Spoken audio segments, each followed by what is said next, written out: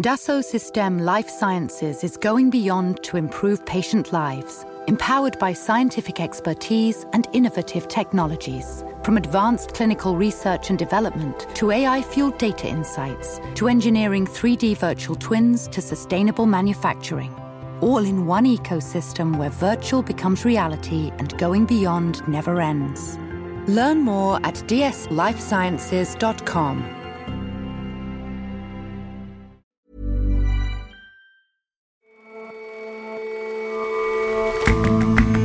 Hello and welcome to The Intelligence on Economist Radio. I'm your host, Jason Palmer. Every weekday, we provide a fresh perspective on the events shaping your world.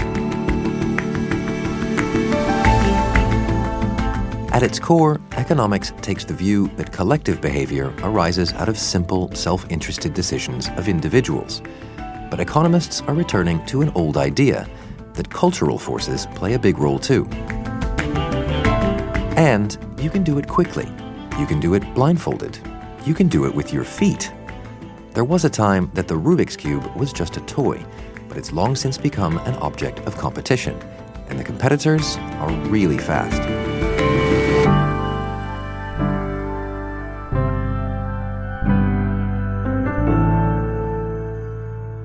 First up, though,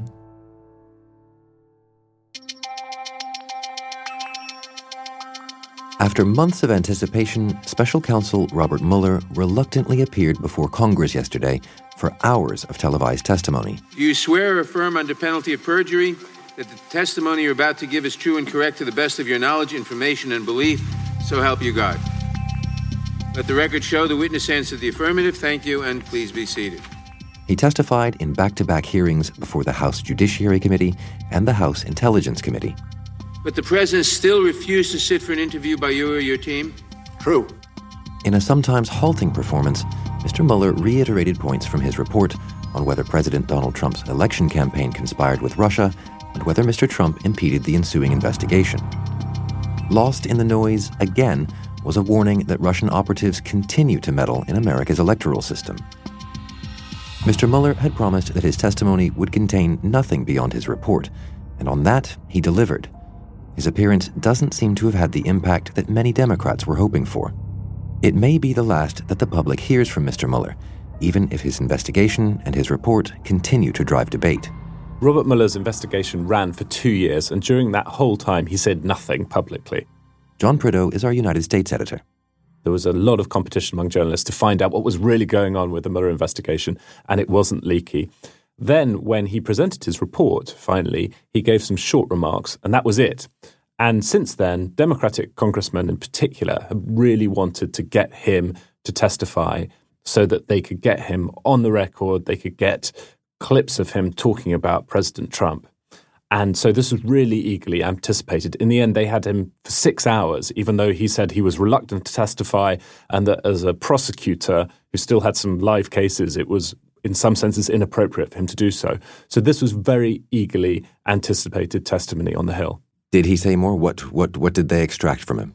He didn't say a whole lot more. Most of his answers were short, clipped. I refer you to this page in the report. Yes, no. He didn't go beyond what was written in the report. And again, he said right at the beginning of his testimony that he wouldn't do so. Well, I would direct you to the report and adopt what we have in the report with regard to that particular issue. We don't have the redacted version. And yet, nevertheless, there was a certain power to hearing him say some of the things that appear in the report. I pick out two things in particular. The first would be on obstruction of justice. The president has repeatedly claimed that your report found there was no obstruction and that it completely and totally exonerated him. But that is not what your report said, is it? Correct. It is not what the report said. So one of the headlines out that, President not cleared on obstruction of justice. There was a certain power to seeing Robert Mueller say that. The other thing was him saying that, agreeing with a Democratic congressman that the president could potentially be charged once he leaves office, because that opinion of the Office of Legal Counsel would no longer apply. Could you charge the president with a crime after he left office? Yes. You believe that you could charge the president of the United States with obstruction of justice after he left office? Yes. Ethically, under the ethical standards? Well, I'm not certain because I haven't looked at the ethical standards, but the OLC opinion. But that's not a whole lot of payoff from 6 hours of testimony. And what did Mr. Mueller say about the Russian interference in the 2016 election? On election interference by the Russian government, he repeated much of the evidence which is in the report, which is very damning on the extent of the activities. He also said that he thought that election interference by Russia was ongoing. No repercussions whatsoever to Russia if they did this again. And as you stated earlier, as we sit here, they're doing it now. Is that correct? You're absolutely right. Do you have any advice? And he said that he hoped this wasn't the new normal in American politics, but it very well may be. So it was Democratic congressmen who wanted to get Mr. Mueller on the national stage in the first place. Well, how do you think they did in terms of making the most of their opportunity?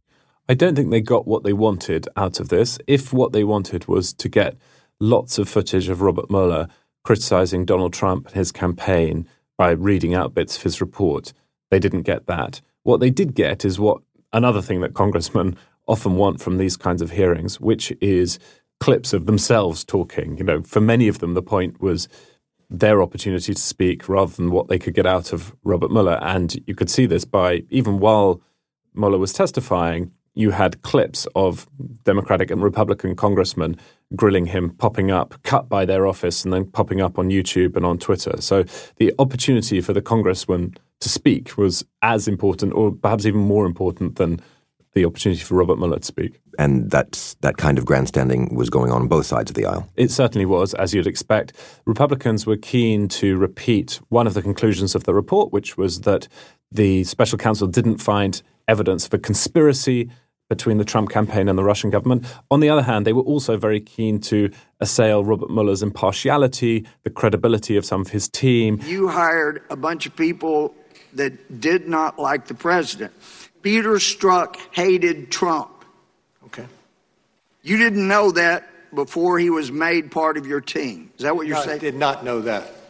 All right. And a lot of Republicans on the committee were very cross that he'd floated this idea that he couldn't exonerate the president. And they said, well, this is not how a prosecutor's meant to behave. Prosecutors don't stand up and say, I can't exonerate this person. They stand up and say, I can charge this person or I can't charge this person. And so, you know, your legal theory of this case is questionable. So there's quite a lot of that. There was even some slightly crazy conspiracy theory stuff. So yes, there was a good deal of grandstanding from Republicans as well. And you got the feeling that plenty of them probably knew that President Trump would have been watching some of this on TV and were anxious to impress him. And did they succeed? Was he impressed? Well, it seems so. He was tweeting about it, and he had plenty to say about it afterwards. Robert Mueller had no material. He had nothing to work with. So obviously he did very poorly today. I don't think there's anybody, even among the fakers, I don't think there's anybody that would say he did well. I looked at your people. What do you think this testimony means for President Trump? For President Trump, the most important thing here was whether the testimony would make it more likely that House Democrats would try and impeach him. I think it's less likely than it was before Robert Mueller testified. I don't think it was very likely in the first place, for a number of reasons, but most of them just politically. Clearly, the Democratic leadership in the House doesn't want to impeach. They think that if you impeach in the House and then the president is acquitted in the Senate, that backfires politically. You know, that may or may not be correct, but it's certainly their view. And I think that those Democrats who are in favor of impeachment, those House Democrats in favor of impeachment, who are hoping perhaps that Robert Mueller might give them some ammunition, will have been disappointed by the hearing. So takeaway for President Trump, impeachment less likely. And what about for what the public will make of it? Right, this was trailed as a huge event. What happens now? Does this draw a line under it? Is this the end of the broad Mueller question? This has always been a story which has fascinated people who follow politics very closely, more than it's been a story for the public at large. I mean, if you go around talking to voters away from the big cities, it's hard to find much mention of the Mueller report. People are focused on different things. And so, though Democrats may be rather disappointed in the short term by Robert Mueller's testimony, actually, politically, in terms of kind of political strategy, it might not be a bad thing for them to move on from this. So this seems to be the last that we'll hear from Robert Mueller, and you've been following this for literal years in forensic detail. What's your takeaway from all this? My takeaway from this really is something about how the news is made. I mean, had the Mueller report landed without the trails, without all the investigative reporting, without everything we knew already about what had happened in the 2016 campaign, had it just landed on people's desks without any prior knowledge, I think it would have had an extraordinary impact in American politics. I think it's quite likely you would have had impeachment proceedings already. But the way that our knowledge of what happened in 2016, both in the Russian election interference and in terms of what the Trump campaign got up to, the way it gradually built meant that when the report arrived, a lot of people shrugged their shoulders and said, oh, well, there's not much new to see here.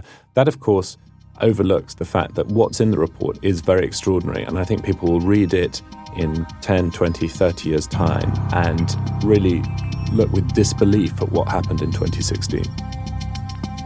John, thank you very much for joining us. Thanks, Jason.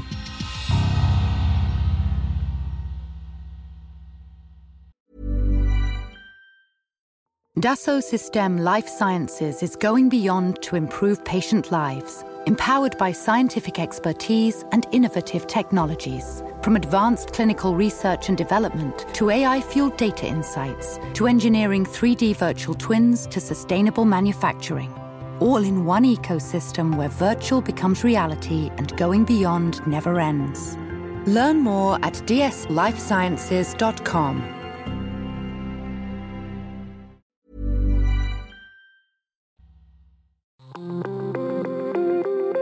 For a lot of economists, the dismal science is just that, a science. They reckon that if all people just behaved according to good economic principles, acting rationally and in their own self-interest, economic theory could plot the course of the universe. But more and more, those principles are looking inadequate. So economists are turning back to ideas they've previously dismissed, albeit with some improvements. If you go back to the 20th century and you look at how social scientists, how they try to explain differences in the fates of different countries or different parts of the world, why Europe is rich or why Asia is poor, there was a fair amount of reliance on what you might call cultural explanations. Ryan Avent writes Free Exchange, our column on economic theory, and is based in Washington. The sort that, there's something about the way Europeans are that contributed to the Industrial Revolution there, and there's something about the way that people in Africa or in Latin America are that meant that they were still poor. Ultimately, these sorts of cultural explanations kind of fell out of fashion. There was a lot of racism just lurking beneath the surface that these sorts of cultural stories were used to justify. For, I think, a lot of the serious economists, they just didn't find the stories very satisfying. That it was not much of an explanation to say that Europe was rich because of how Europeans were. That didn't really answer any questions. And so economists kind of went their own way. They said, we're going to focus on trying to explain everything in terms of individuals making decisions on the basis of rational calculations, self-interest, and see if we can sort the world out in that way. And that's kind of where the profession has really been for most of the last 40 years. But there are signs that that's beginning to change and that economists are starting to take stories about how culture affects the economy more seriously. What do you mean by that? How can culture be figured in? Well, let me give you one example. So there is an economic historian called Joe Mueller. His focus is on the roots of industrialization and what sort of things contributed to the beginning of modern economic growth. He argues that kind of the critical change that occurred that allowed Europe to start an industrial revolution was a cultural one, that you had, starting in like the 16th century, this community of scholars across Europe. Basically, they started to invent science. They said, actually, we can understand nature, and the best way to understand it is to try to have this open, disinterested, data-based discussion. And then if we learn things about nature and how it works, we can start using that knowledge to make our lives better. And Mueller basically says, once you had this idea in place, once it was sufficiently well established, some sort of industrial revolution was basically inevitable.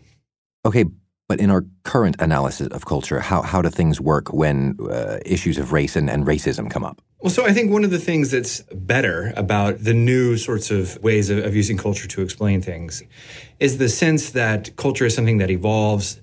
One of the reasons it's interesting to study is that it changes over time. If you were to look at China and why it didn't industrialize first, you could say, well, it's not something inherent, something deep in Chinese culture that prevented that.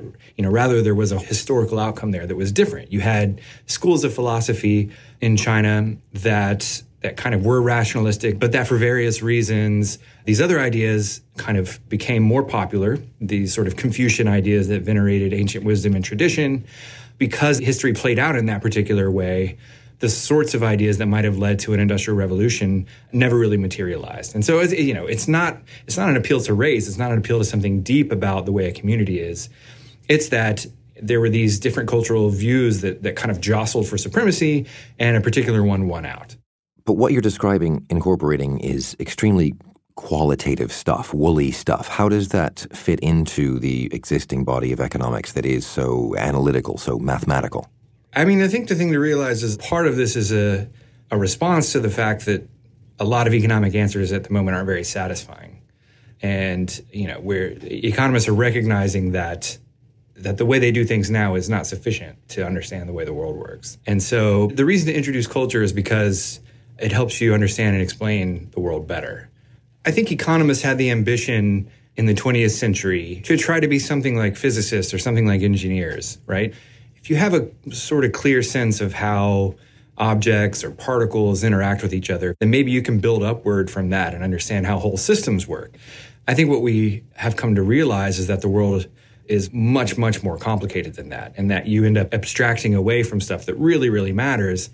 And among those things is culture. If you look at changes in the labor market fortunes of particular groups, like women or like racial minorities, if you try to explain that solely by saying, these people were just all out there individually making decisions based on their own rational self-interest, it just doesn't really make a lot of sense. You have to talk about the way that culture changed to allow women, to allow people of color to participate fully in the labor market. And if you don't talk about that, that just doesn't make any sense. And I think that's sort of what we're getting at here, is that we need to introduce cultural explanations because the stories our models are telling us in economics just aren't working very well. They're not very satisfying. So where does this leave the field of economics, though? These are some big changes you're talking about. How does economics have to transform to really bring culture in? Slowly but surely, economics is going to recognize that some things, at least now, have to be done qualitatively. We have to build toward a better understanding of how this stuff works before we can start trying to capture it in equations. And, maybe down the road, our understanding of culture, how it's transmitted from individual to individual, how it affects behavior, maybe it becomes so sophisticated, and maybe our ability to gather microdata from every aspect of our lives is so enhanced that we are able to kind of build models that say, here's how culture works and here's how we can engineer it. It's kind of scary to think about, but that is a possibility. But I think right now, we're just at the initial stages of saying culture matters. It's something we have to take seriously if we want to explain the world. And these old attitudes have to be kind of adjusted a little bit. Ryan, thank you very much for your time. Thank you, Jason.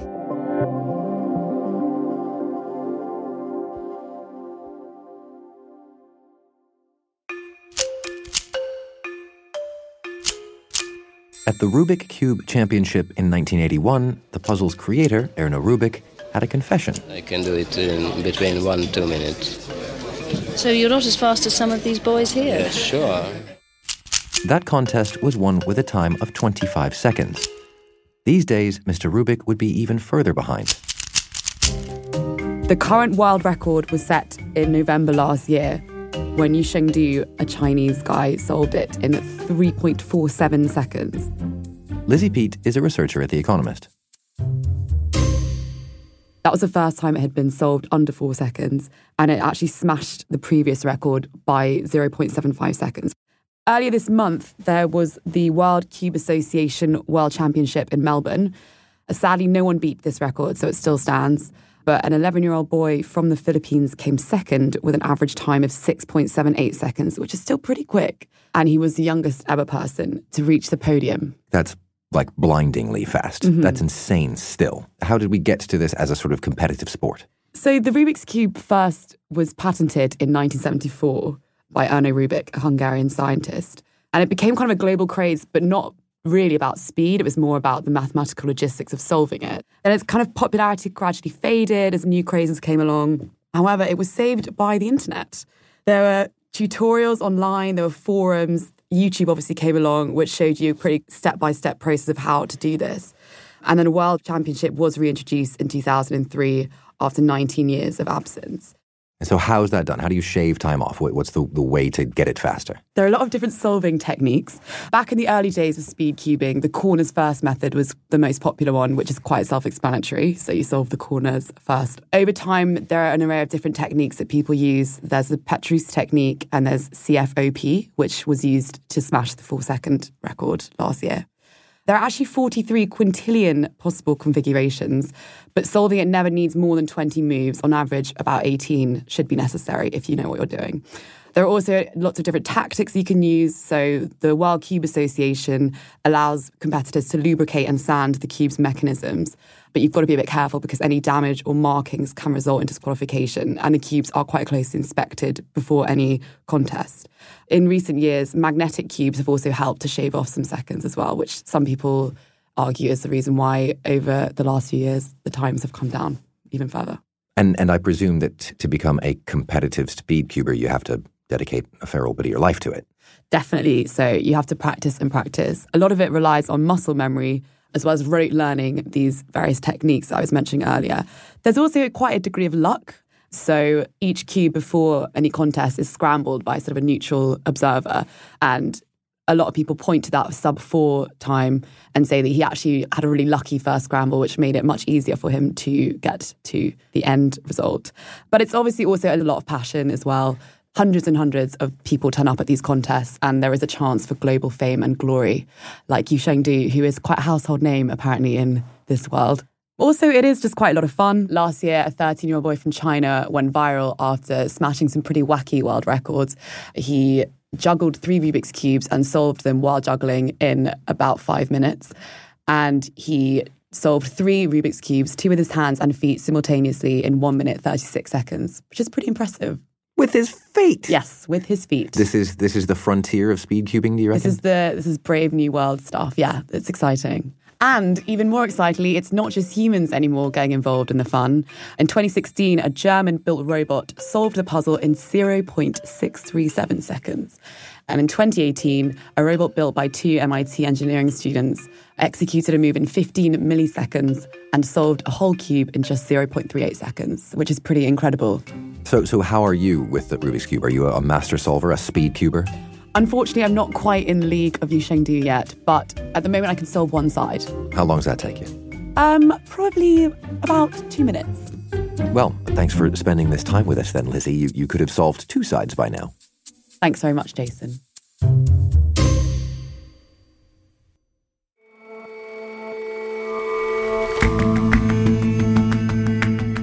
That's all for this episode of The Intelligence.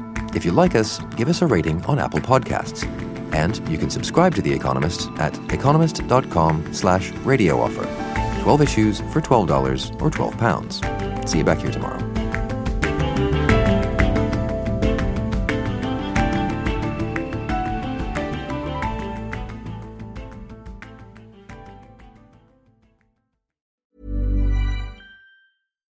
Dassault Systèmes Life Sciences is going beyond to improve patient lives, empowered by scientific expertise and innovative technologies. From advanced clinical research and development to AI-fueled data insights to engineering 3D virtual twins to sustainable manufacturing. All in one ecosystem where virtual becomes reality and going beyond never ends. Learn more at dslifesciences.com.